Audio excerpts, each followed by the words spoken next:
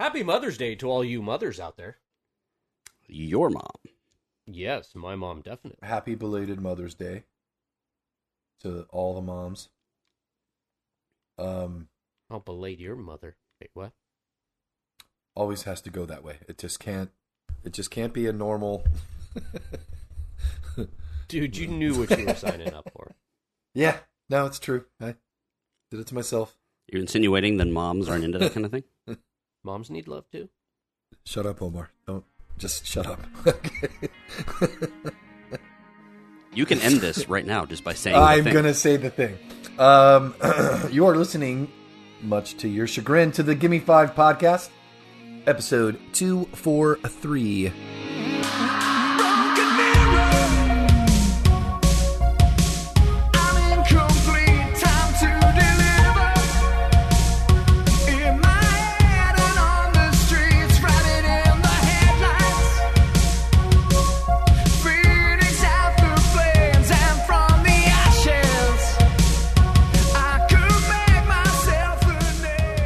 This is the Gimme 5 podcast, a semi-entertaining show about extensively entertaining things.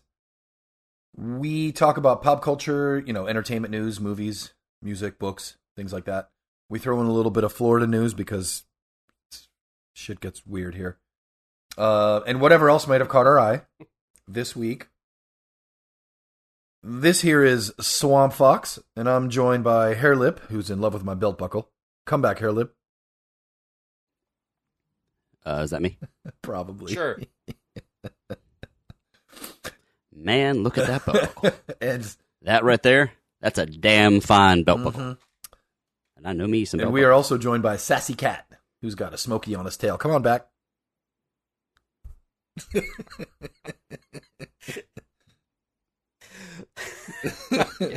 I can't even. I'm trying to come up with something from, oh my god. Smokey and the Bandit, but I can't. Oh my god, buddy.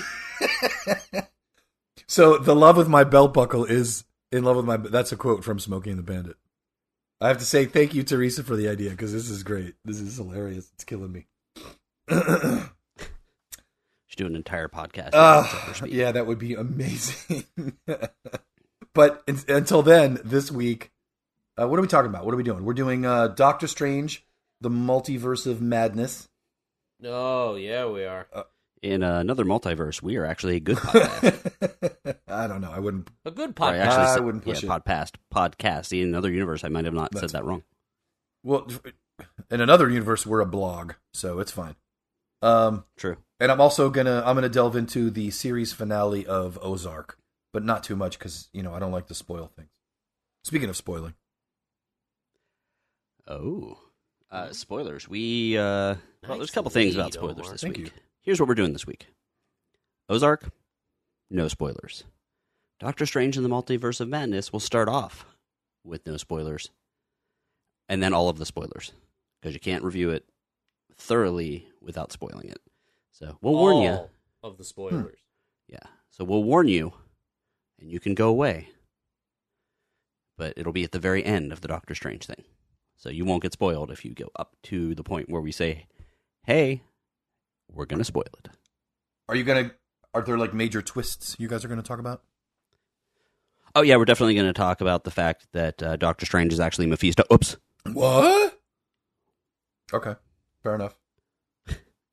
All right, so like Greg was saying, if we're talking about something that you have not seen or read or listened to or perused or browsed or intuited, then use your own discretion. What's happening in the news? I haven't seen the Avatar trailer. Is it good? So that's a trailer I had before Doctor Strange. Mm-hmm. I had that trailer as well. And I knew that the trailer was coming, and I knew that they had finished filming or something like that. And I was a little surprised to see it. And it was really just, not really a slideshow necessarily, but just kind of scenes that faded in and out. Showing, it was a slideshow. Yeah, but with action, with moving. So it faded in, showed a little bit, faded out, faded in, that kind of thing. It was beautiful. as expected, and definitely an interesting side of things. Mm-hmm. I thought the characters, they did a lot of close-ups on the faces of the characters, and in my mind, they were telling you, like, this is the next step of 3D computer facial animation, because they went, like, way closer than they did the first movie. What kind of animation? Mm-hmm. Mocap. You just want to be safe facial. Exactly. Am I that transparent? No, I used to teach 3D facial animation, and I would hear the students giggle. So, of course. They were... It's a thing for all ages. They were 18 and 19 and significantly less mature than an adult would be. Not 46?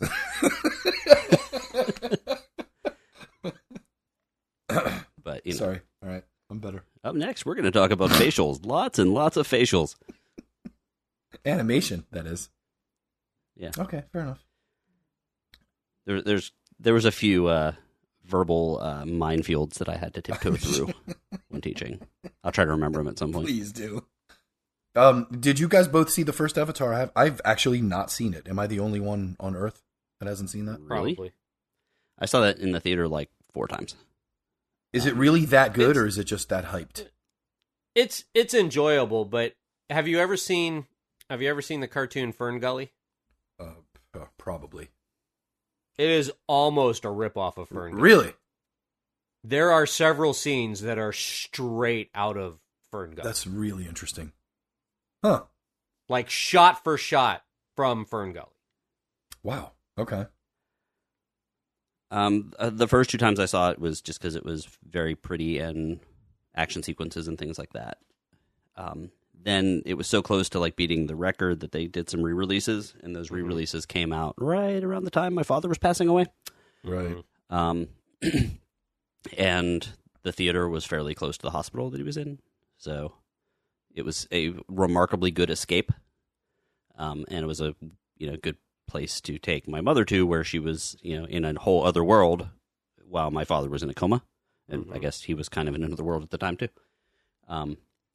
So I'm not going to say that the movie has a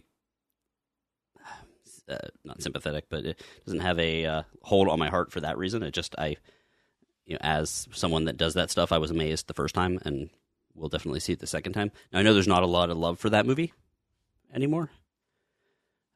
Not entirely sure why. It's probably because of the hype, Right. and if something Just gets too backlash, hyped, then everyone has to kill it. And because they have sex with their tails.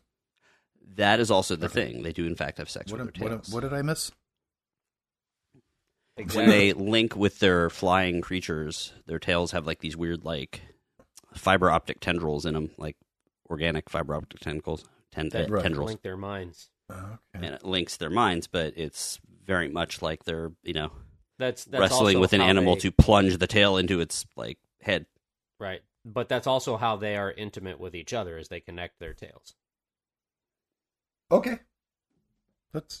I'm not here to judge anybody. It reminds me of a story that Rob and I... Never mind. I probably shouldn't do that. Yeah, weird. Okay. In fact, you're contractually obligated not to mention that story. Yeah. I believe there's a court order involved. The episode title is Bumping Helmets. It is not. Anyway, so Avatar, the trailer It looks is pretty now. good. The trailer looked pretty good. It's coming out soon. And I believe they shot very risky, but they shot like multiple movies over this time. So I think they shot 2 or 3. The last I heard, there were a total of 4 sequels that were already planned. So it would like bringing the total number of movies to 5, if I'm not. It does look very pretty. It looks as good or better than when the first one came out, and you were amazed by the first one. It looks just as good now as it did then. It's probably better looking than it is, if you compare the two, but it's just as impressive now as it was then. The only question is where they go with the story, because that could be what ends up buried. Well, that's the thing is is this something that, I haven't seen it, so I'm asking out of total ignorance with it, but is this something that you absolutely should check out the first one? Yeah, one. I would. I mean, I didn't avoid it on purpose. It was just kind of how things went down. It had a pretty cut and dry story, the first one. It had a beginning, middle, and end, and Yeah, it was Fern Gully. Okay. And this one actually, it almost looks like certain sequences of it are in the same place that the ride takes you. The new, well, not new anymore, but the Avatar ride at Disney. That's a coincidence. When you fly into that cave, then you fly out and you're near the water, and it looks like very close to there. Yeah. That's totally by by the way, that's not planned in any way. What is the name of the movie? It is The Way of the Water. Is there any indication of the story, like what it is about? What it looks like is the hero and his family from the previous movie, Jake Sully, and his family are displaced from their tribe, and they end up seeking shelter with the Water Tribe. Okay. So we're kind of going Avatar: The Last Airbender now, where there's a water tribe, a forest tribe. There's probably an air tribe and a fire tribe and an earth tribe, and I think the tagline was "Family is forever" or something like that. Okay. Fair enough. The other little bit of news is we talked about it a couple months ago, but George Perez, Marvel and DC artist, has passed away. He was diagnosed with cancer. We're not going to go too much into that because we talked about it a few months ago. But super nice dude. Has probably drawn definitely drew every major character, but he was very well known for drawing big team books and Crisis on Infinite Earths and Avengers and these giant battle scenes that took up 2 pages and a famous poster of all the Marvel heroes and things like that. What he is most known for, though, is going to conventions and meeting with people and talking with people, and not just doing it to make money, doing it because he loved the art, he loved the fans. He would talk to up-and-coming artists and give them advice. He would, I bet if we had walked up to him with a microphone and asked him questions, he would have talked to this podcast. Mm-hmm. One of my favorite little things about him, other than his style and that kind of stuff, and the fact that he's nice, is that he always wore very flashy Hawaiian shirts. You never saw him without one, and all of those shirts were sewed by his wife. She would find cool fabric and just sew the shirts, and they were together until he passed away. She was her. I wasn't planning on reading this, but his wife, I believe, Constance. If I'm wrong about that, I'm sorry.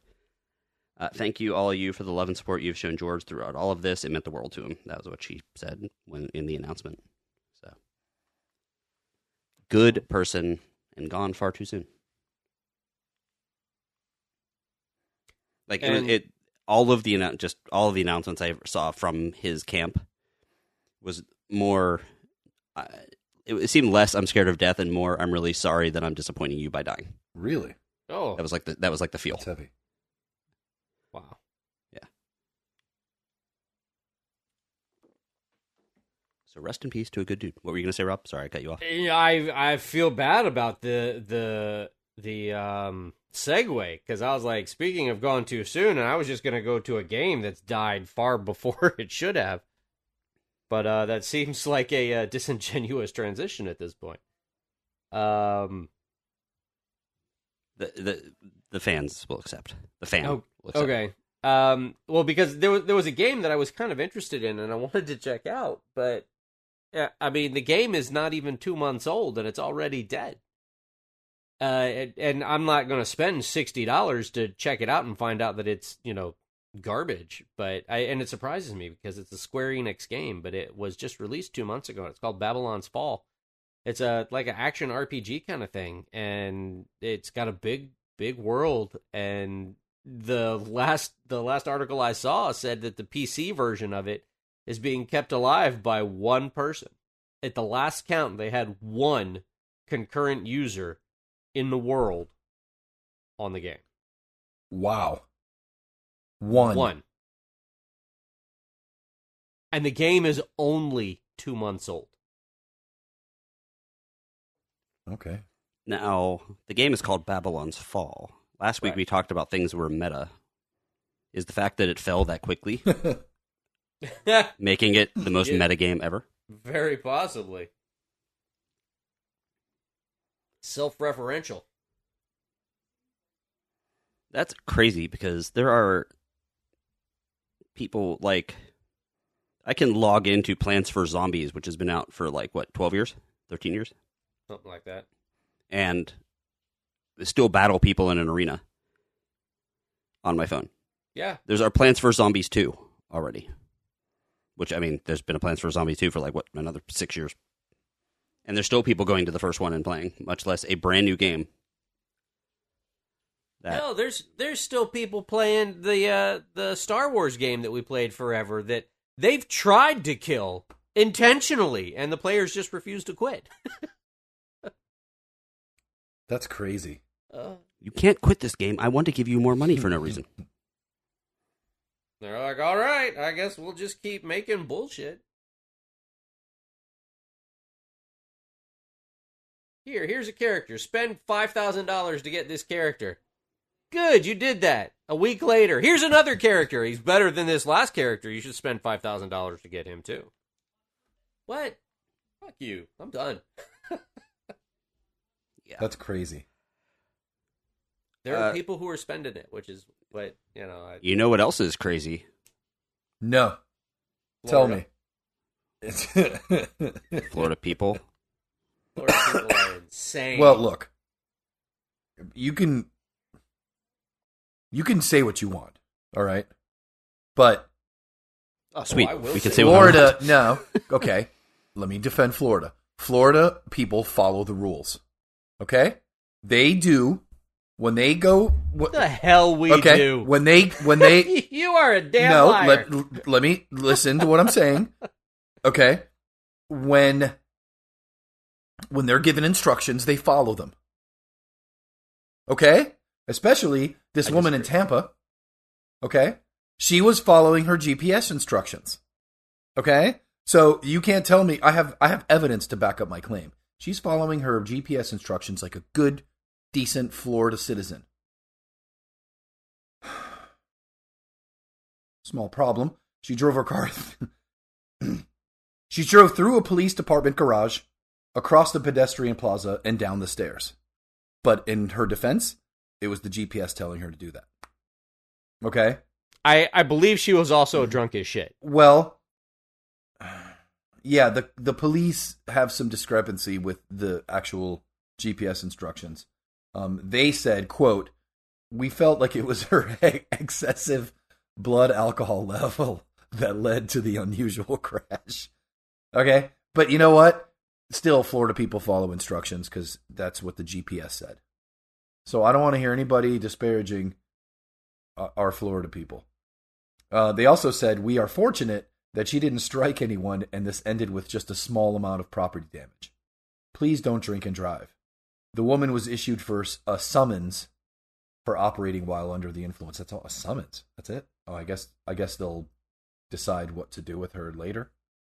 But I thought that was hilarious. I mean, that's such a Tampa thing. She's so drunk. There's a picture of her car literally halfway down. I'm just doing what the GPS said. It's not my fault, it's I can GPS. just hear the Siri voice. Drive off the ledge. Recalculating. Why am I on a pier? What the fuck? My wife has always insisted that she wants a voice that gets increasingly more annoyed when you start ignoring the GPS. When you know kind of a better way to go someplace, and they're like, recalculating. That's actually a really good idea. Oh, I guess turn left here, genius. Yeah. Fine. Make a U-turn if you need to. Oh my god, that's funny. I don't know why I'm here. You just ignore me anyway. Maybe you should just go ask that person over there for directions. There's a gas station coming up Just on the right. in that Stop gas there. station, yeah. That's funny. That's a really good idea. I need some chips. Oh, that's good. Right? Surprised they haven't actually done that with GPSs. If you want Skittles, stop here. Actually, that's holy crap. That's We're like really throwing good. away all of our $1 million That's ideas. Genius. Yeah, we need to move on from that because that's a really good idea. Someone in Pakistan is going to come and like gazillionaire stealing our ideas. Yeah, exactly.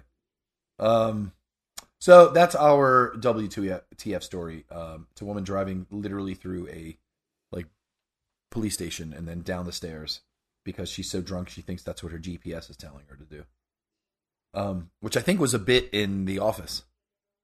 Remember they drive into a lake? Yeah, they drive like this white car like into the lake. I think it was like a Sebring. Michael Scott. It was Michael Scott drove a Sebring into a lake because he misread the GPS. So since we just gave away all of our big money ideas, we need money. That's why we have a Patreon. Patreon.com/GiveMe5Podcast. Just $5 keeps the show going. More money. For stuff and things. There are but it doesn't just keep the show going, but we do stuff for you. We do. We have a chat. do stuff for you. We talk. On Mother's Day, we wish your moms Happy Mother's Day. We do all sorts of fun stuff there. You can get a chance to answer the top 5 list before it is actually live. There is a higher range as well. If you're like a crazy super fan, you get to even like control a show. You get to make us talk about things that you pick. Mm-hmm.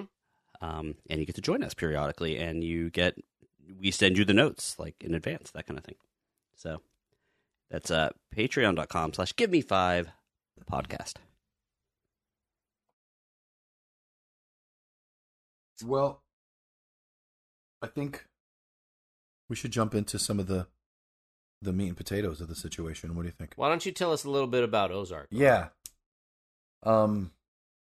Ozark has seen its last episode. That's not new, really, to anybody who's interested in the show. The final season was broken up into 2 parts. Season 4. Season 4, episode 1 through 8 came out January 21st of this year. And then season 4, episode 8 through, I believe, 16 came out April 29th, 2022. You all know it. Ozark is on Netflix. Of course, Jason Bateman and Laura Linney are the main, I guess, biggest stars in there. Marty Bird and Wendy Bird. Skylar Gartner and Sophia Hublitz play their children. Julia Garner plays Ruth Langmore, who's probably my favorite character. Charlie Tahan, Lisa Emery plays the increasingly disgusting Darlene Snell. Carson Holmes plays 3. Jordan Spiro, Felix Solis as Omar Navarro. Kevin Johnson plays Sam Dermondy. And the FBI agent is Jessica Francis Dukes. Stellar cast. The casting is amazing. Everyone just absolutely kills it. If you've never seen Ozark, it's really, really good. The basic synopsis is the Birds and their teenage kids, Charlotte and Jonah, are, for all intents and purposes, an ordinary family with ordinary lives. Except for the job of Marty, a Chicago financial advisor who also serves as the top money launderer for the second largest drug cartel in Mexico. When things go awry, Marty must uproot his family from the skyscrapers of Chicago and relocate to the Lazy Lake region of the Missouri Ozarks. When they get there, of course, he's got to launder hundreds of millions of dollars, and that's how the show kicks off. Well, it just ended.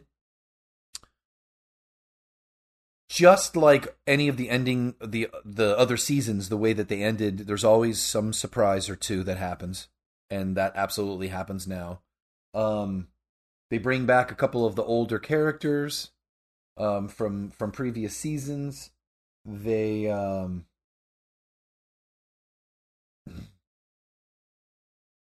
wrap it up in such a way as Teresa said it was like a Sopranos style ending, which was the best way that I've heard it described. And that's not really giving anything away. It's just, what I mean by that is, it just kind of, that like just things kind of keep going. They do it in a way where like, we're just not going to see the rest of the story, but there's more. The acting is amazing as usual. I feel like this is one of those shows, like Breaking Bad and some of these other really, really good shows, where the only thing that they could do to keep the story going is to kind of make things more extreme.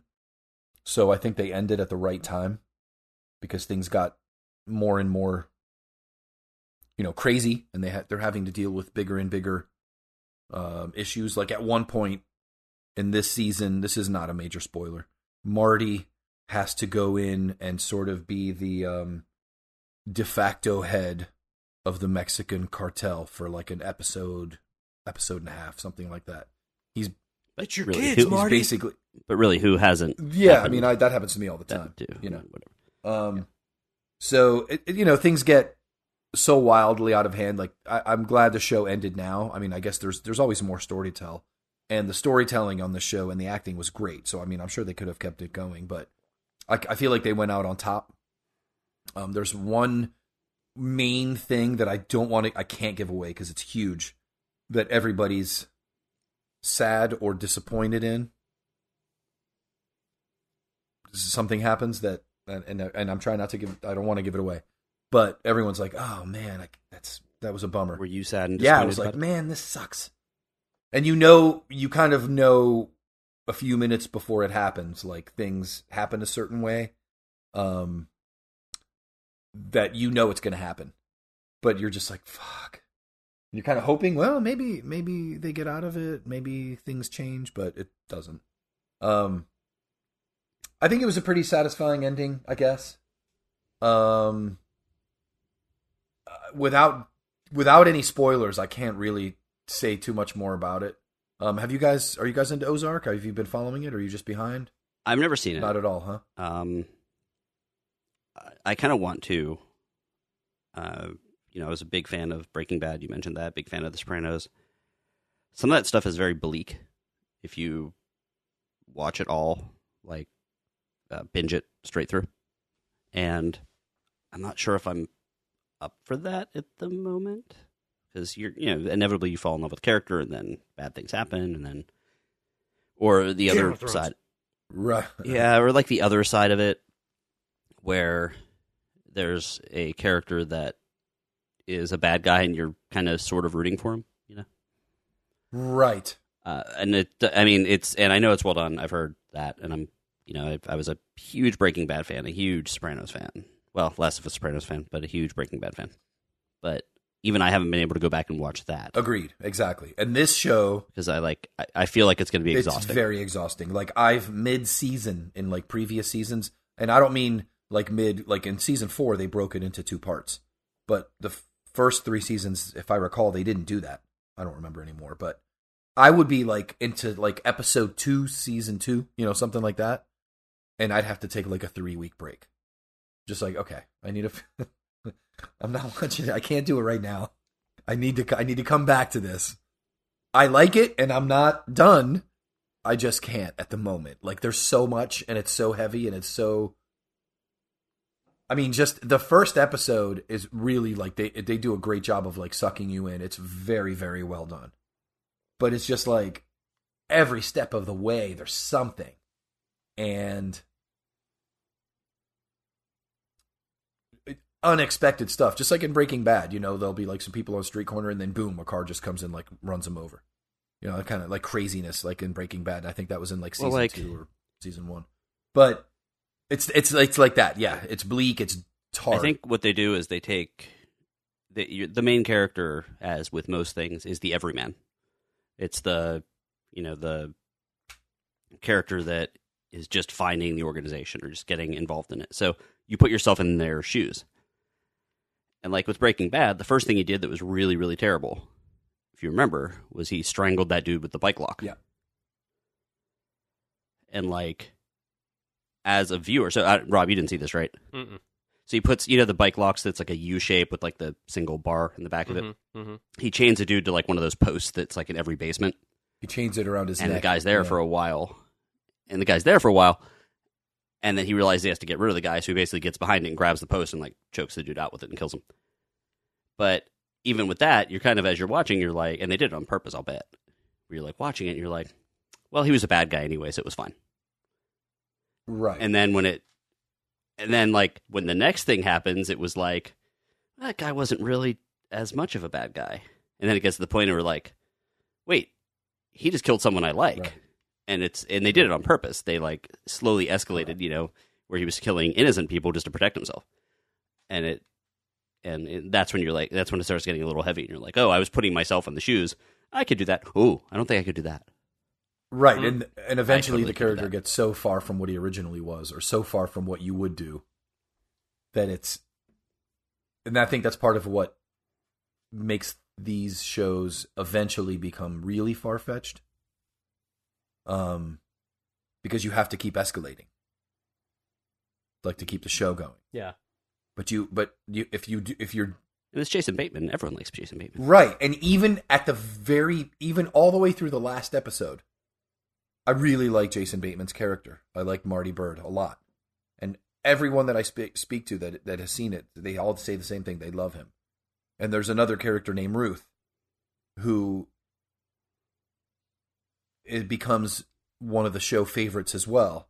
She's so good. The actress is so good that plays her, but and she just becomes somebody that everybody loves, even though at times she's kind of like on Marty Byrde's, that's Jason Bateman's character. Sometimes they're on the same team, sometimes they're at odds, but she's so awesome. Like, so this show is basically what I'm trying to say. This show is like a Breaking Bad type thing where it's very down the rabbit hole.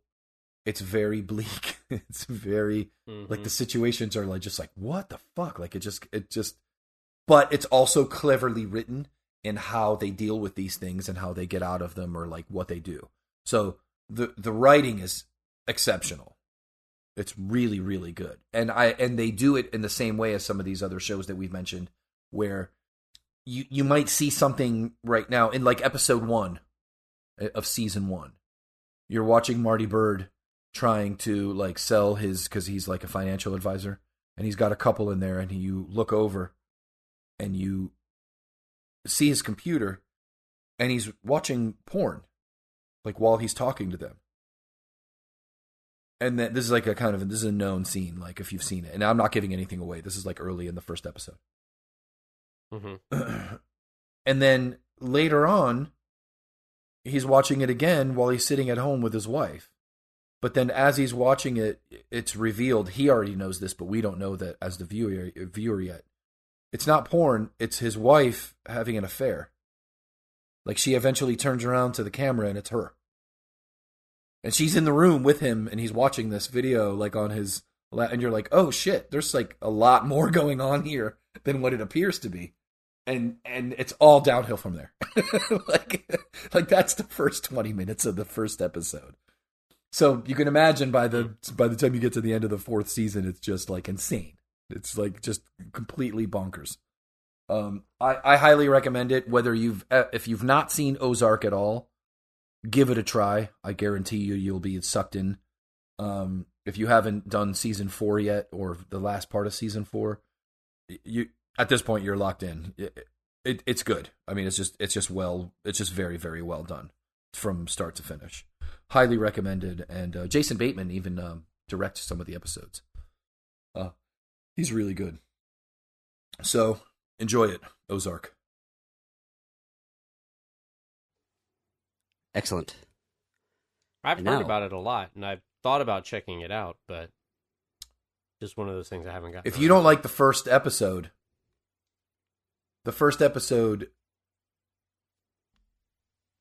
ends with them going to the Ozarks. So by the end of the second episode, if you don't like it, then the show's really not for you. You know, like you just won't like it, I think. But I think the first episode alone will suck you in. Like it's really well done. But It's time. You keep promising me getting Well, sucked in. And yeah, you're welcome. But now I really want to see the Multiverse of Madness, but I'd rather hear you guys talk about it instead. So this is the non-spoiler portion of Doctor Strange, the Multiverse of Madness. And Rob's going to take that so that I can keep myself from coughing. All right. Well, Doctor Strange in the Multiverse of Madness was released on May 6th, just this past weekend, 2022. It's directed by Sam Raimi, and it does bring back Dr. Stephen Strange, a la Bumblestump Common Stash, Elizabeth Olsen, Chiwetel Ejiofor, Benedict Wong, Xochitl Gomez? Xochitl Gomez? Something like that. And Rachel McAdams. Those are the main players. I love Buffalo Custard Bath. Love him. He was great at Sherlock. Painted Patch is really good. Yeah. The synopsis. I'm looking at the synopsis that you put here, and I'm like, it's not right. This is wrong. I don't know what's there. Who wrote this synopsis, but it's not correct. There is a multiverse traveler who they're fighting for the powers of, and Doctor Strange is trying to save the multiverse traveler, and somebody is trying to get the abilities of the multiverse traveler, and that's essentially what the movie is about. Yeah. It could be thought of as one prolonged chase scene. Pretty much, yeah. It does slow down periodically. It does. So, what did you think of this movie, Greg? Well, I rushed out to it last night, Sunday night, because we had family here for the holiday, so we went at like 11 o'clock. Actually, very cool to have an entire IMAX theater to myself. Oh, really? You had a whole IMAX theater? Yeah. Yeah, I can scratch another thing off of my places to masturbate list. That's surprising. Oh, you have that bingo card too? That's cool. Did it not do well? No, it did great. It did phenomenal. So I think it was the highest grossing movie so far this year, maybe? I know it beat Batman. Completely empty theater. Because it was 11 o'clock and college graduation just happened, so a lot of the students are gone. Anyway, and it was 11 o'clock on Mother's Day. I don't know. But anyway, so I really liked it. I thought I tried to avoid spoilers on the way in because I knew this was going to be a spoilerific movie. In fact, that's actually why I saw it at a weird time, because I started seeing people were like, well, it's past the weekend. I can start talking about it on You're social like, media. no, shut up! Yeah. Even some of the things like comicbook.com. And there's another one. There was a Disney-related blog that I finally had to get rid of because of some, like, they started post. Spoilerific posts? No, not that. They started getting stupid just in general. They're like Doctor Strange has they were talking about a movie that's not even out yet, whatever it was, has the lowest rating of any whatever movie, and it was like they tried to make it think like everyone hated it, even though it wasn't out yet, but it was like it was rated like PG instead of PG-13 or something. I was like, but like everyone clicked, like thinking like, why does everyone hate this movie that's not out yet? But it was, so I'm like, yeah, fuck you. It was clickbait. Oh, they were just doing clickbait. Gotcha. Yeah, it was actually one of the theme park sites, but they're dead now. They're dead to me because they've done like 5 or 6 clickbait articles in a row. So see ya. Anyway, so I was very excited to see it. That's I was interested to see where they were going. I'm sort of torn on multiverse stuff in general. Sometimes I like it, sometimes I don't. I like it because it is interesting seeing other people's paths that they could take. Mm-hmm. I used to like that aspect of like the X-Men, but in some ways I don't like it because it makes major events less impactful. Correct. So I will say that I did like this, but this is not the best multiverse movie that we've had this year. I actually watched the other one right before. Was it Spider-Man? Or no, the other one. The Everything Everywhere All at Once. Yeah. It's a multiverse year. Actually, Spider-Man came out last year, but and you, what did you think? It did slow down at points. There were a couple of surprising developments for me. I'll admit I was surprised by the villain. We'll get to that a little bit later. The movie overall I enjoyed. I liked the multiverse component to it, but you are correct in that the consequences are somewhat negated when there's an infinite multiverse out there for them to just pull from.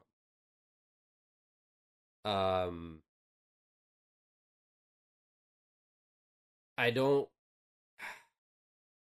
More spoiler stuff. I don't know that I like the ending. But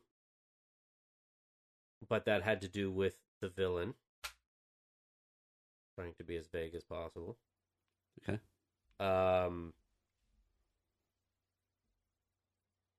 However, the acting was amazing. It was very beautifully shot. There was a lot of CG. But straight up, can I just say that I was amazed with Elizabeth Olsen. Mm-hmm. She was fantastic in it. I thought that Battlefield Counter-Strike was phenomenal, but then met at every level by Elizabeth Olsen. Oh, I mean, he's really good, and I'm talking about Bridal Bit, Granny Pinch. But Elizabeth Olsen, I really feel like she stole like all of the scenes that she was in, and really kind of drove the movie forward. And I heard prior to the release of this movie that they wanted to make this like the first horror Marvel movie. And while I don't know that they actually accomplished the quote unquote horror aspect of it, there definitely were some very tense, almost thriller parts involved, if you will. Yeah. But I didn't quite see the horror aspect of it. What about you? I think if you were to look at horror on that, it was maybe not jump scares so much as gore, as scary faces, as there was one really tense scene that they pulled off, and I thought that was the closest they came to it being horror. Is it like in that underground thing with the vault looking thing? Yes, yes, where they were being chased, mm-hmm. and the glowing eyes in the darkness. That was really that was kind of creepy. But that was pretty much the closest that they got to it being. That's because you don't have cats. Every time I walk into a dark room, there's a glowing eyes. Well, there's that. Yeah, I thought that was actually pretty impressive. That was the closest they got to it being horror.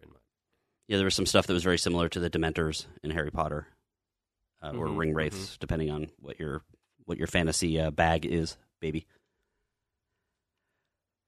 Oh.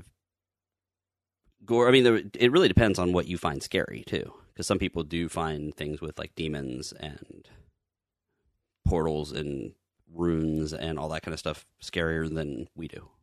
Mm-hmm.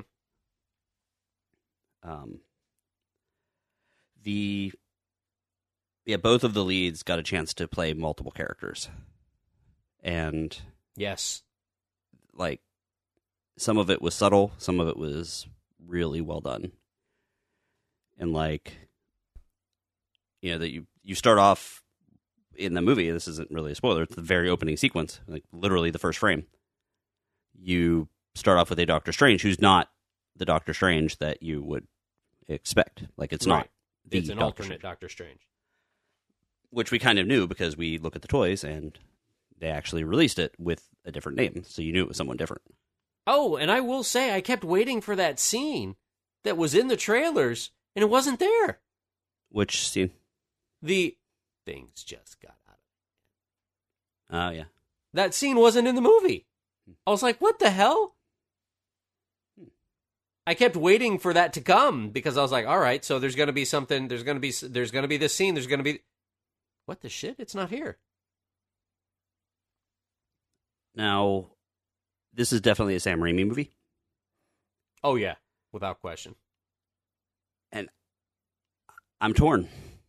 As a genre fan, I know I'm supposed to like all things Sam Raimi. But every so often, it becomes more of a, oh, that's a Sam Raimi thing, and it pulls me out of the movie. Really? Something that's so unique. With every one of his movies. Yeah, like different ways of filming stuff, different ways of like where he speeds things up or slows things down, or like cameos that he uses, obviously, which everyone, if you know anything about Sam Raimi, you know that he always puts Bruce Campbell in, or not always, but most of the time puts Bruce Campbell in movies. And I loved that cameo, by the way. And it was great, but all of a sudden people cheering and pointing at the screen in the middle of this kind of fairly complex movie. Again, I'm 100% aware that movies are supposed to be fun. A little bit of fan service is cool. I love the cameo. I love the sequence. I love him. Right. I mean, but that's also something that happened, at least until he passed away. That was something that happened in every Marvel movie with Stan Lee. I mean, that people watched these movies waiting for the cameos, and Stan Lee shows up, and they're like, "Oh, Stan Lee!" Like another little sequence I thought was interesting. It was kind of neat, but the music sequence, like the music fight, I was like, that was weird because they're fighting for the multiverse, and I'm not going to spoil too much, but basically they're throwing music notes at each other, and it's playing songs, and it's like, when the good guy throws, it's all like bright or energetic, classical music, and when the bad guy does, it's like, and it's like it's the what is it? Oh God, what is that called? The dun, dun, dun, dun, dun, dun, dun. Yeah, that fugue. Dun, dun, dun. That's it. Or whatever. So I think it's called "Smoke on the Water." Never heard of it. That's exactly what it was. Yeah, but like they do that, and then like in my mind, all I'm thinking, while it's neat, it was visually stunning. It was kind of cool seeing the like things like cut through. But it's like, if you're fighting someone and it's for the end of the world, and there's like swords and guns and all this stuff littered around, and you're like, let's start off with these pool noodles because the other person picked up a pool noodle. It's like, I don't know, it just seems like they were just like doing it for fun and for visual stuff rather than, to actually advance the story. What did you think of all the various multiverses that were passed through? I think a lot of them went way too fast for me to be able to evaluate a whole lot of them. I mean, there was a Paint universe, there was a cartoon universe, there was like a Jurassic universe, there was like a rock one. Yeah, I would have to watch the movie again on like the DVR or DVD or whatever, and be able to like slow-mo through the different universes just to see everything that they did, because there was a whole lot to unpack. It was just so many things in that one, and it was probably like a 15 to 45 second clip. Yeah. And there was probably a universe every 2 seconds. So it was like, oh, what was that? I think I saw something there. Is there one that did the like square thing that they did in Endgame or Infinity War, like where the face turned into a square, if I remember correctly? Or maybe that happened in a different part. Yeah, no. Where his face broke off into squares. Yeah. Yeah, that was in the trailer, dude. Okay. As he's screaming. Yeah. Well, remember, I tried to avoid spoilers as much as possible. Gotcha. So, I will say that they fell into a trap. Go on. This might be spoilerific. Oh, do you want to hold off because we're going to jump to spoilers shortly? It remind me about the villain trap. Okay. And the other thing I mentioned briefly, the gore and stuff like that. this was really violent for a Marvel movie. Now, some things happened off screen, but like, I think maybe the least violent of the violence would be a creature getting impaled in the eye and it getting pulled out, optic nerve and all. That was great. It was great. It was awesome. Loved it. But like, that was the first time I'm like, maybe I won't bring my kid to see this. And then it got worse because it was like violence happening to characters that we either liked or might have liked or thought of as heroes or things like that. Like the one woman with the super short hair that was helping Wong. It was like, whoa. Yeah. Or even the corrupted Strange. Yeah. True. So, is it time to spoil things? What is 616? That was under non-spoilers. That is, this is the first mention of it's the second mention of Marvel 616 universe. The 616 universe is the Marvel universe that we know. It has been mentioned one other time in one other movie. It was mentioned by Mysterio as he was BSing. Because remember, Mysterio kept on saying he was from a different universe. Mm-hmm. And he was like, oh, this is the 616 universe. But remember, he was not. Spoiler. He was not actually from a different universe. He was just a, dude that worked for Tony Stark.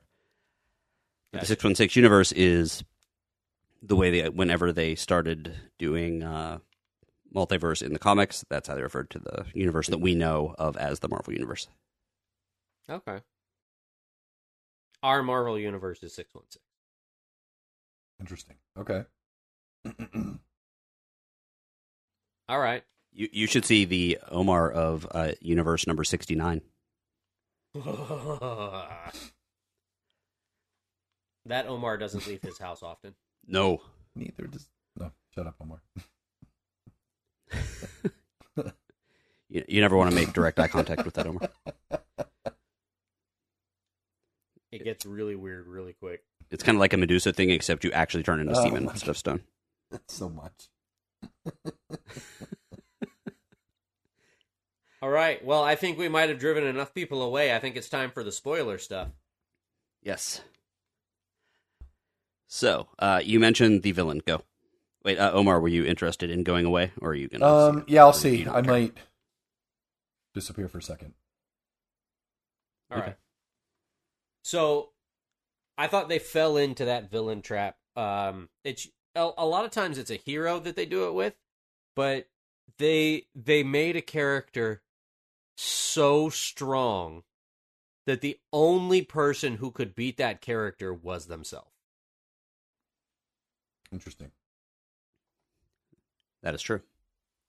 And the villain of the movie was so strong that only the villain could beat themselves. And in a moment of returning to sanity and being good, the villain defeated themselves. Actually, I'm going to tell you who it is because it becomes very obvious very quickly.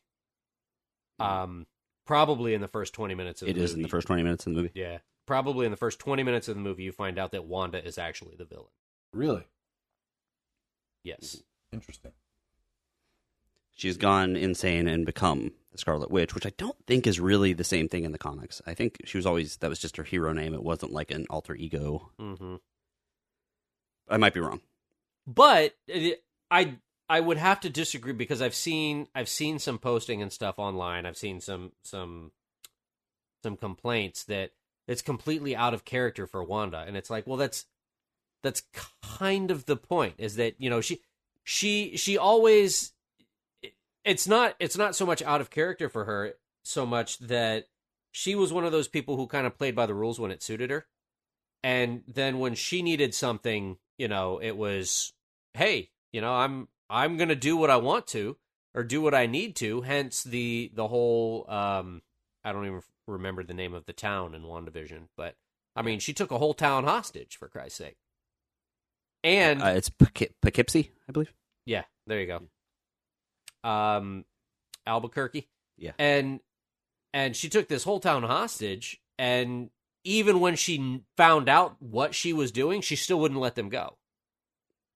she had to get to the end of that arc and fight the other villain to realize, oh, well, maybe this is wrong. I shouldn't be doing this. But I mean, she's had this immense power and has no qualms about using it at all. And she uses it to get what she feels she wants and needs. And, everybody else kind of be damned.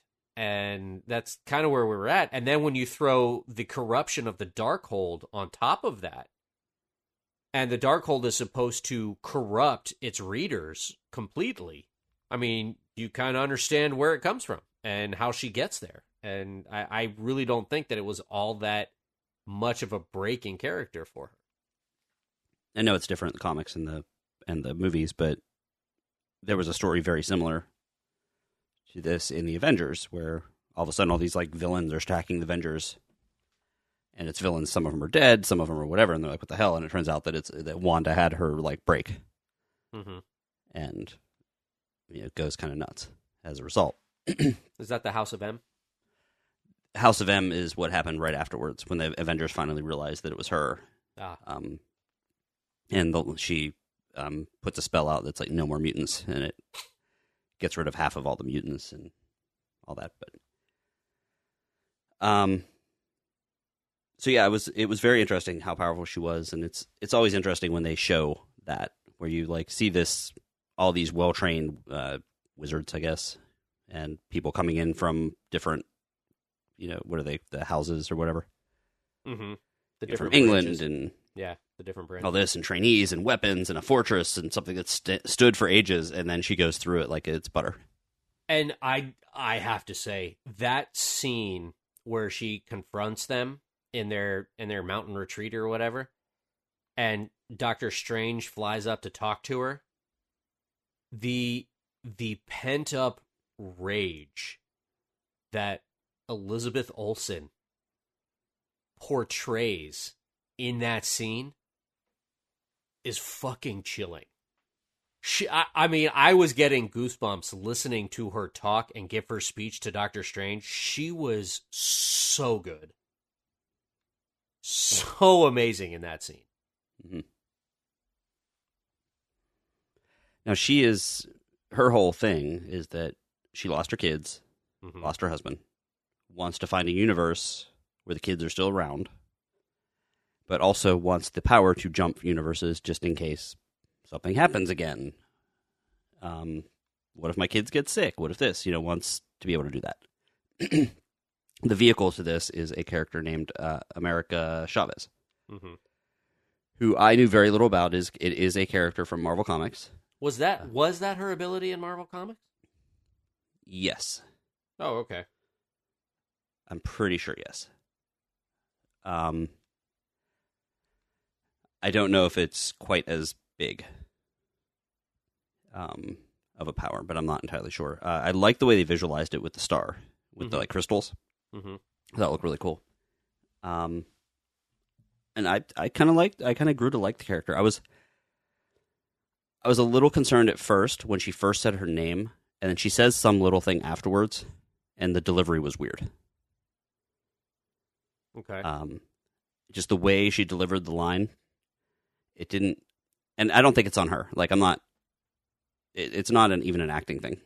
I think it was she said the line 30 times, and I think the director picked a weird one. Gotcha. And I was like, oh, okay. And I usually don't catch that kind of stuff. I was like, oh, that was kind of a weird thing. Maybe it was edited weird. I don't know. And then, going through, I kind of felt bad for her story. They only touched on it briefly at the beginning.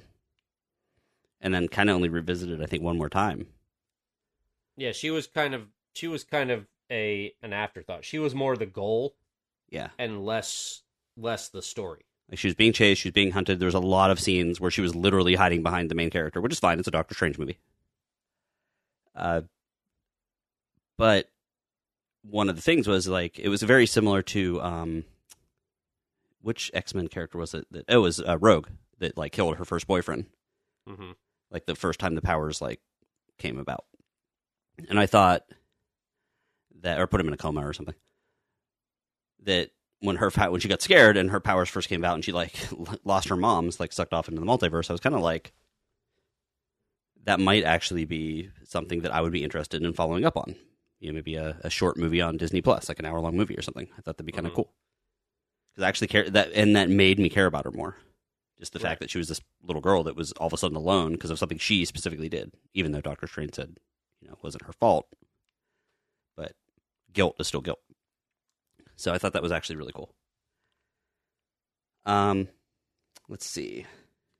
While bouncing around these different universes, they do happen upon a fairly interesting plant-covered universe. New York, plants everywhere, and it's the Doctor Strange of this universe is dead, and Baron Mordo is the Doctor Strange. So Mordo, who from our universe, no, Baron Mordo is the Sorcerer Supreme. He's the Sorcerer Supreme, but he's in our universe. He was time we saw him. He was like, "I'm going to kill all the magic users." Mm-hmm. Here he is, the Sorcerer Supreme, and you end up meeting the Illuminati. Mm-hmm. And this was very interesting to me. Everybody was all excited about. Mm-hmm. And this is where the spoiler thing got me. Like, I have to see this movie because someone's like, you know, you're scrolling through stuff and it was like, who is the Illuminati? I'm like, why the hell would someone be talking about that? Because I did not know that they were coming to be showing up. And you're like, damn it! The Illuminati, of course, is supposed to be this, you know, group that's overseeing the universe. In the current Marvel universe, it's like Reed Richards and Iron Man, because he's not dead in the regular Marvel universe, and Captain America, and, you know, a lot of the bigger name Namor, you know, because he's kind of like the dude of the seas. Mm-hmm. Can't do that because it wasn't those guys. Yeah, it couldn't do that partially because the rights to Namor is owned by someone else, I believe. Oh, okay. I think. Not sure. But the Illuminati in this universe was one that was introduced in the What If cartoon, and that's Captain Carter, played by Haley Atwell.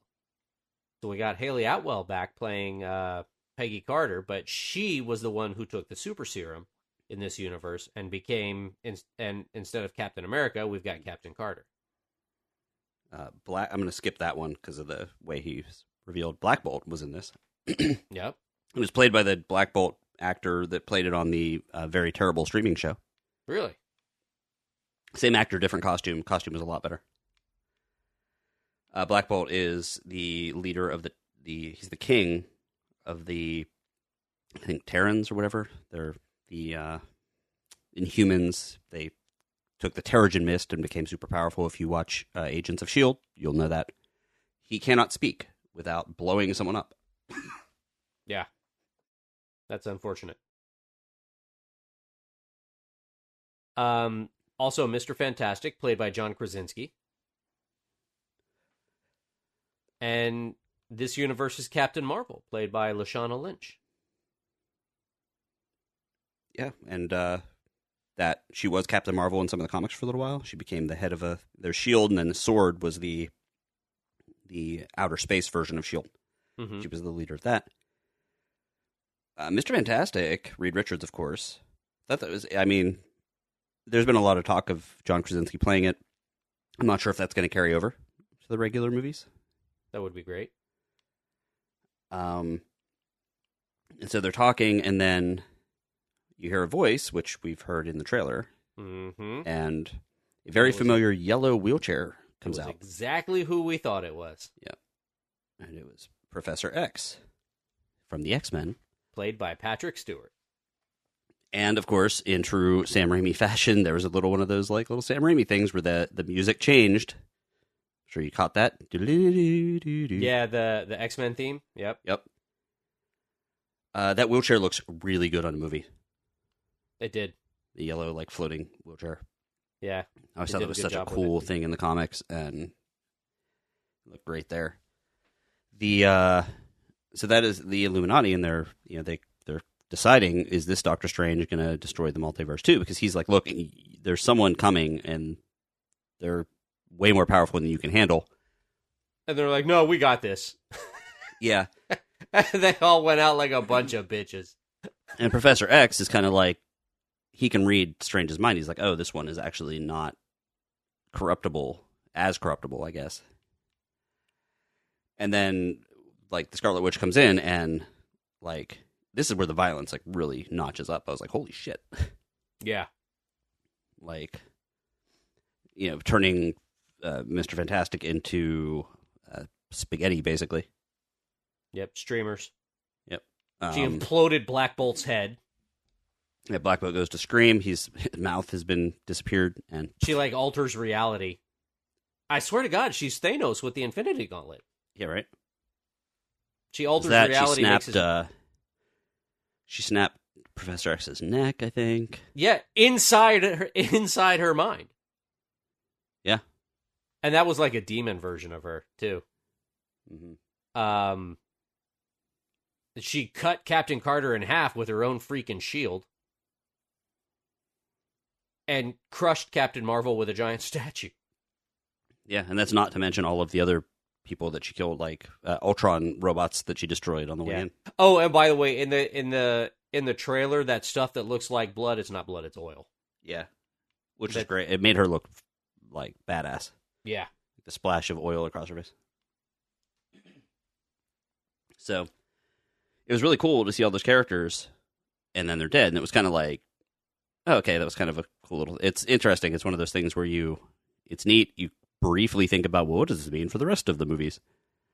And then they're all dead, and you're like, oh, well. Yeah, I guess that's again, not that whole cause no any consequences thing. Yeah, with the multiverse. But revealing that very soon, if those characters are there, that means they are probably also in our world.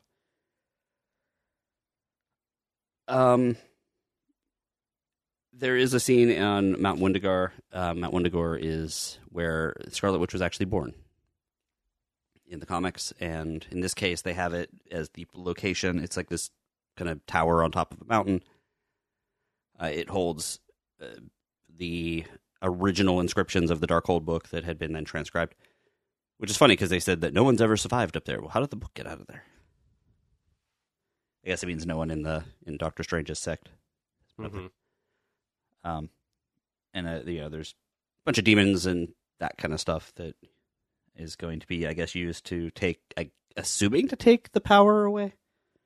There's plenty of times where they tried otherwise, like outside of Wendigar. But it was interesting to see that on film. Yeah. Oh, Wong, too. Man, I freaking love Wong. I've said this before. Just there's something about that character. Like, as soon as he arrives on the scene, you get this little moment of like, we're safe. Yeah, except in this movie, you did not have that.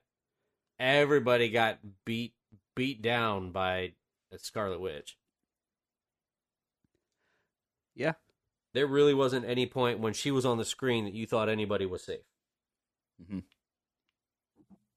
Which is kind of badass. Do you have any complaints about the Book of the Vishanti, the good book? The ultimate good, the MacGuffin that they chased for the entire movie, that they got only to have it just vaporized. I'm like, okay. And only one of them, I think, by the way.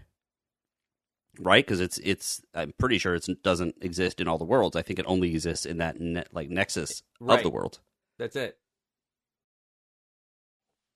That nexus in between the realms. It wasn't actually in any of the multiverses. It was in the area between multiverses. And we know that that's kind of a thing because the America character said that she doesn't exist in any of the worlds. She just kind of travels through them. Right.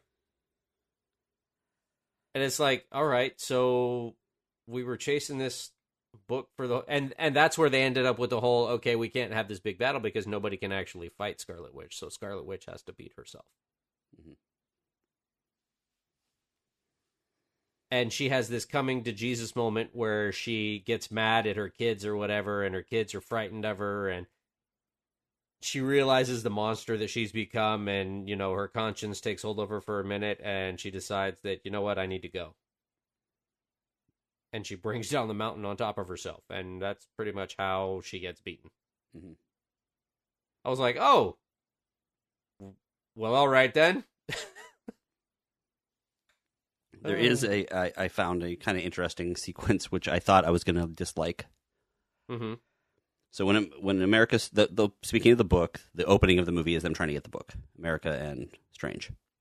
There's a very cool looking ribbon-esque creature that they're fighting through and getting slashed and stabbed and all sorts of stuff. And that particular Doctor Strange gets killed.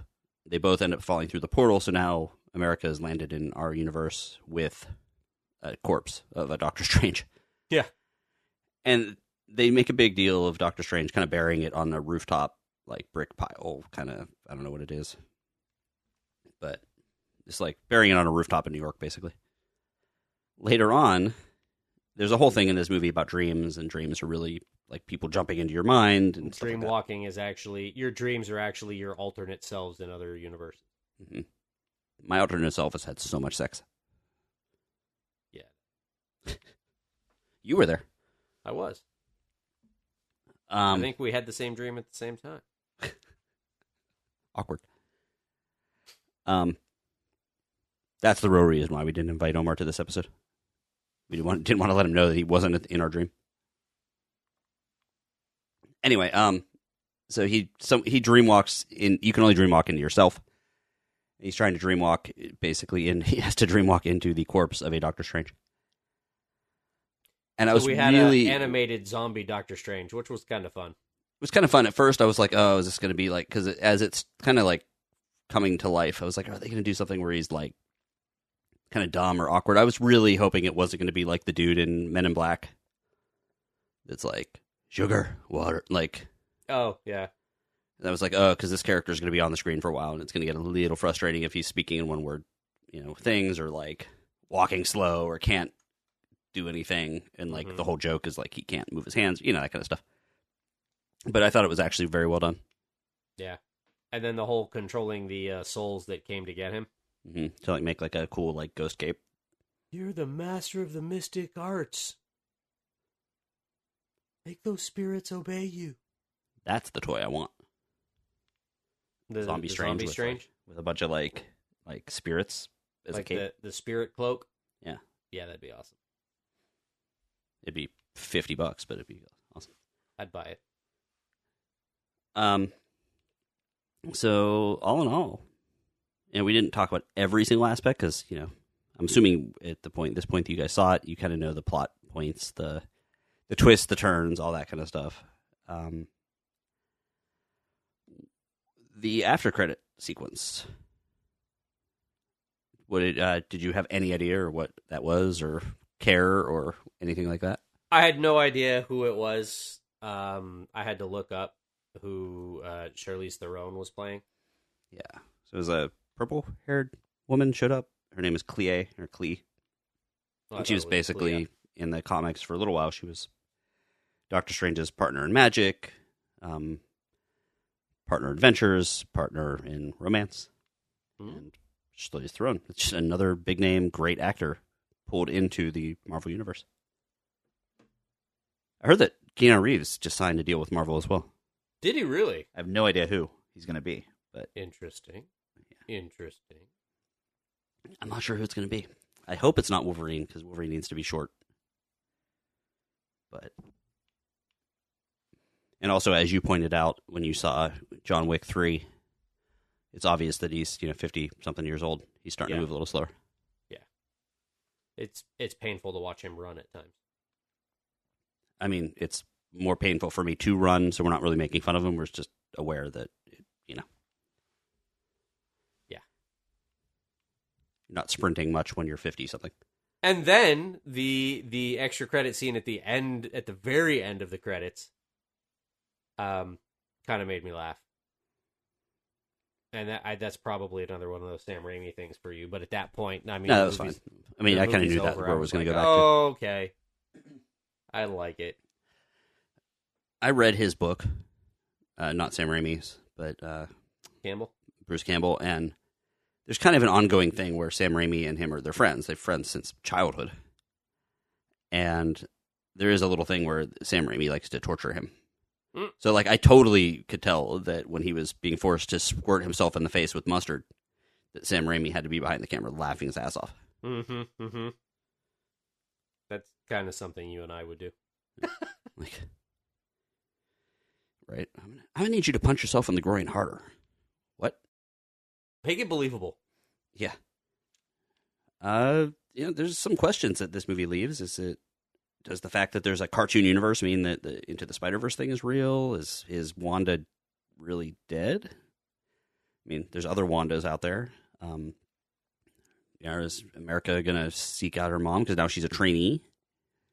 It did say that Doctor Strange will be back. This was the last movie on his contract, but he really likes playing the characters. So, Doctor Strange. So we'll see. I kind of had hoped they weren't it, but the three big like golem-like creatures that were guarding the Darkhold. Mm-hmm. I thought they might have been Man-Thing, because Man-Thing has these tendrils that kind of hang down on either side of his face. Mm-hmm. But it wasn't. I looked it up. I also highly suggest that you always make sure when you type in Man-Thing into Google that you add Marvel. You definitely do Marvel's Man-Thing first, not just Man-Thing. I will remember that. So many penises.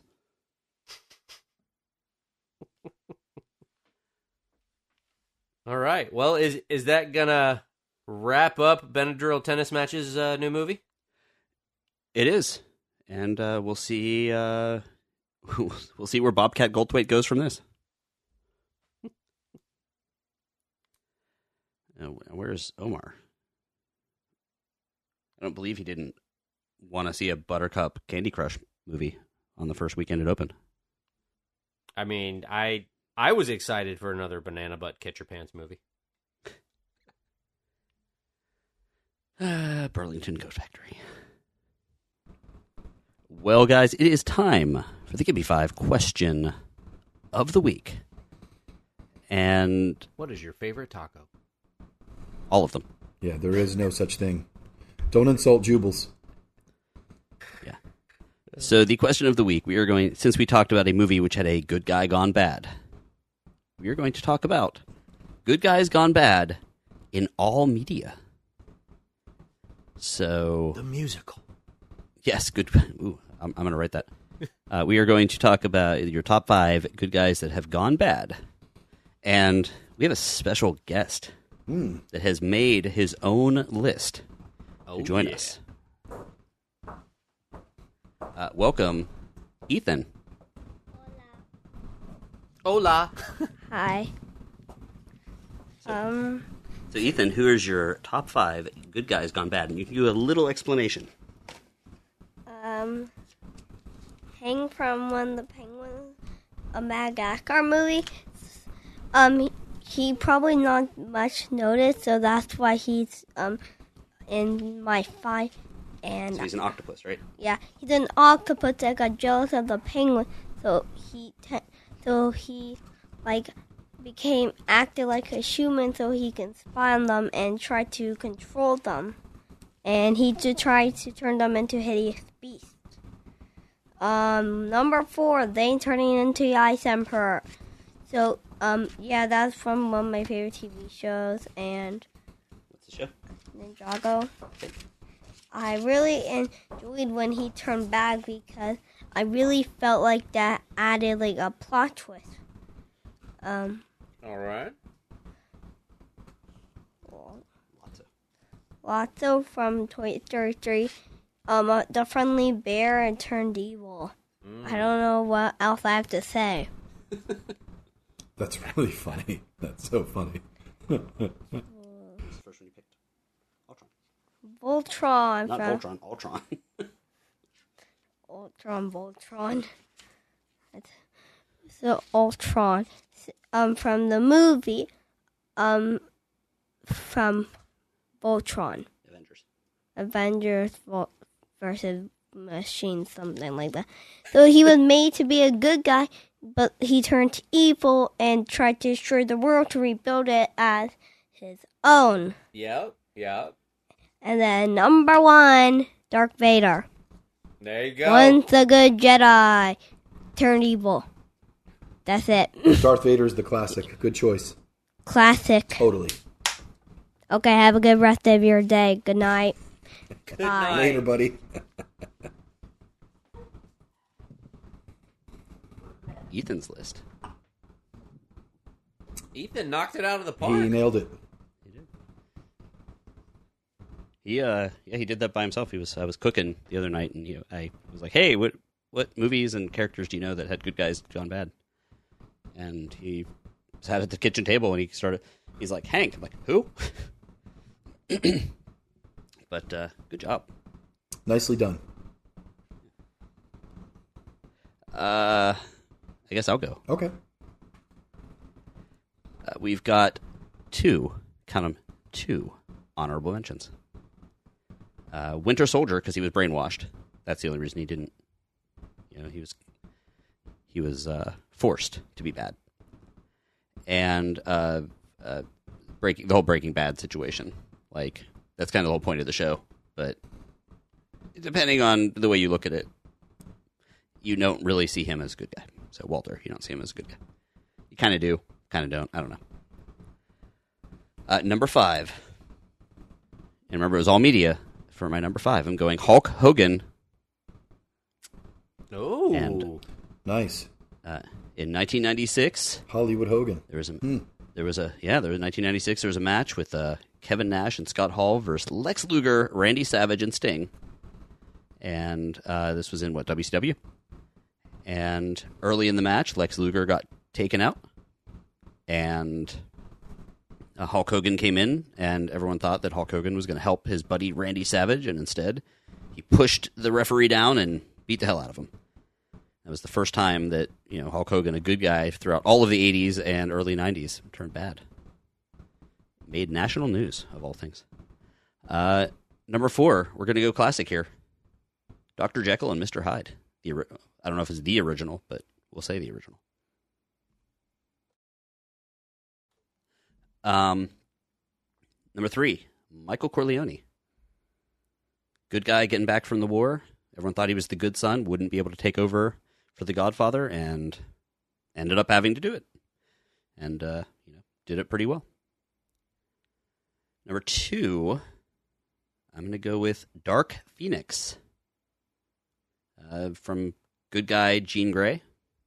Knew she had to have a little bit of evil in her because of the fact that she is a redhead.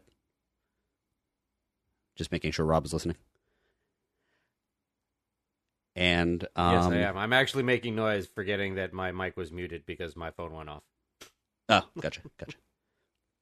I figured it got very quiet.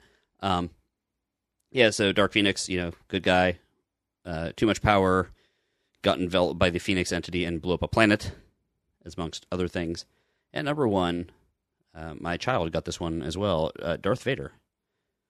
Although that one's kind of weird too, because it ended up being backwards. You knew him as a bad guy before you knew him as a good guy. But yeah, but story-wise, technically he was good guy first. Yes, in quote-unquote real world. And I'm not sure that I would have picked that quite as high if there weren't all of the Clone Wars TV shows and cartoons and stuff like that, because that really expanded on the character and made the character more likable. More of a hero before the fall. Right. So before the fall. That is my 5. Good stuff. That's pretty solid. Yes. Yeah. Solid indeed. Would you like to go, Omar? Or maybe Bendable Cumberbund would like to go? No, I'll jam it out real quick. No problem.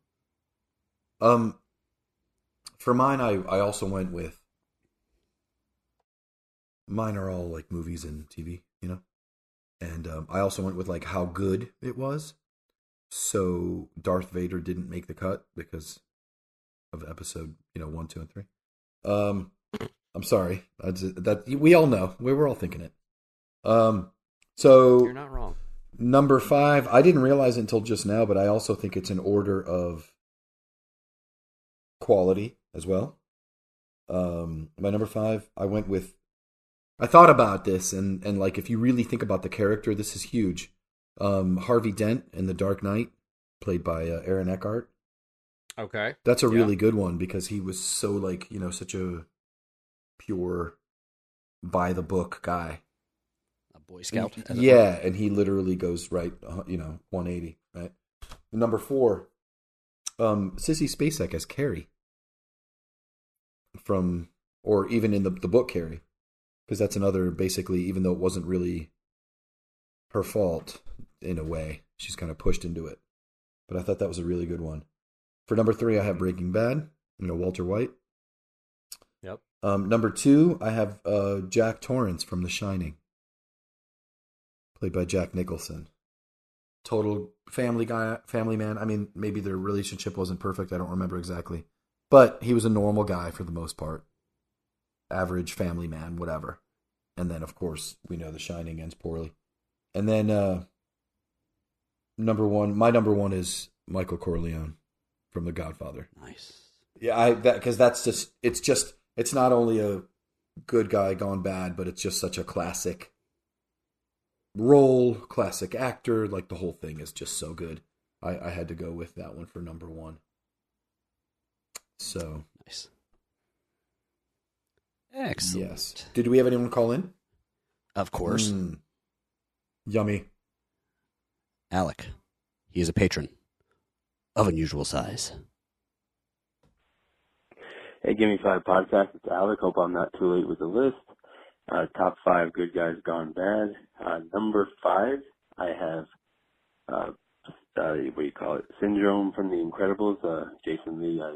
At first he's a kid and just a fan. Obviously, he turns into a big time villain. Number 4, this is kind of a different one, but Private Pyle from Full Metal Jacket. Obviously, at the beginning, just an innocent, kid who got, picked on by everybody and ends up becoming a psycho. Number 3 is a tie between 2 characters in the Batman universe. Selena Kyle, a.k.a. Michelle Pfeiffer's character in Batman Returns as Catwoman. She's not entirely bad, but technically she's a villain in the movie. And obviously a more obvious choice, Two-Face in The Dark Knight. Obviously at first he's the person who's going to save the city, ends up trying to take it down. Number 2 is a little different. Eddie Murphy in The Nutty Professor. Buddy Love. Obviously that's a take on Sherman Klump, if when he has a better view of himself, or however you want to look at it. But he becomes pretty evil in that one, and I think it's an amazing performance. And for me, the best good guy gone bad is Al Pacino's Michael Corleone in The Godfather, specifically how we see him in part 1 go from innocent, kind of not wanting to be a part of the family business, a war hero, and by the end of the movie, he's definitely changed. And then once part 2 comes, forget about it. He's pure evil, pretty much. So that's my list. Hope you like it. There's a million different ways. It could have gone with all the different, characters, but this is my favorites. Hope you like it. Thanks. Bye. Forget about it. Hey. Actually, when he said that, it was also reminded me of Me, Myself, and Irene too. Jim Carrey is that's true. Good guy and a bad guy. About that. I play a video of for my class, and that talks about that what's it called?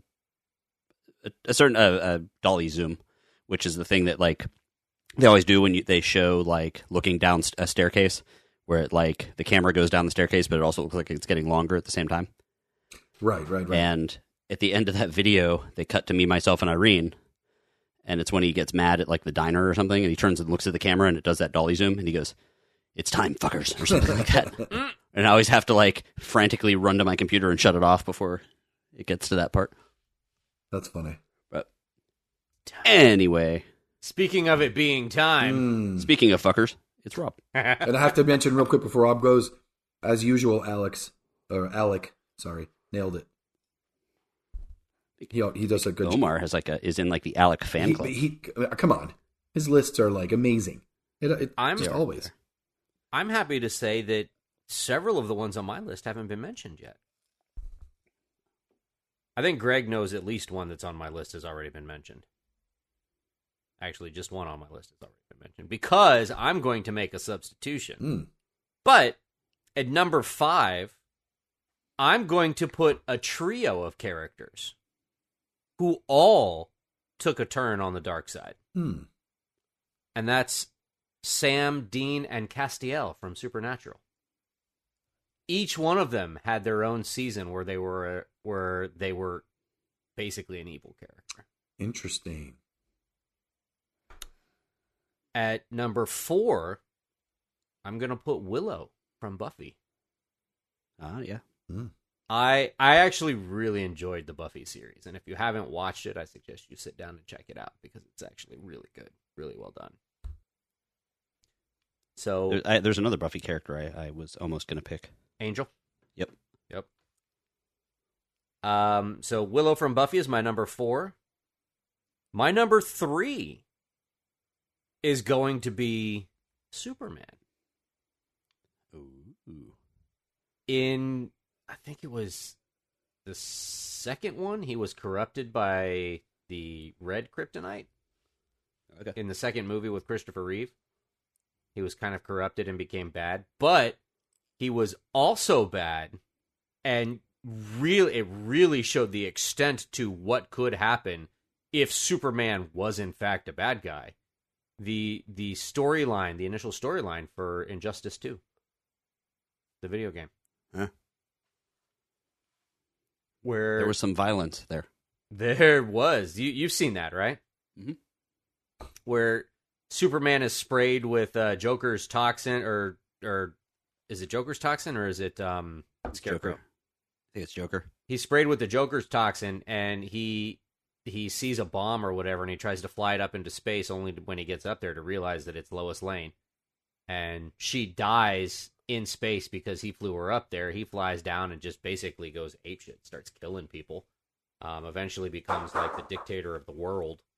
And, yeah, very, very dark opening. Justice 2 is a fighting game. Yes. It's how they explain why Aquaman is fighting Superman or Flash is fighting Wonder Woman or whatever. Yeah. So, Superman at number 3. At number 2, I'm going to call a change-up because it was going to be Anakin Skywalker. However, I just remembered sitting here at my desk and having something right here in front of me, another Jedi story that I kind of like, another fallen Jedi, and that's Darth Revan. Oh, yeah. So I'm going to put Darth Revan in instead of Anakin Skywalker. Do we both have desk Darth Revans? Actually, I've got Jedi Revan on my desk right now. I don't have Darth Revan. I've got Darth Revan on my desk right now. Yeah. Should I know who that is?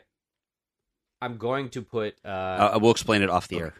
I'm going to put Darth Revan up here eventually, but I don't know if you can see that, Omar. There he is. You're frozen, but there he is. But my number 1 is, of course, who, Greg?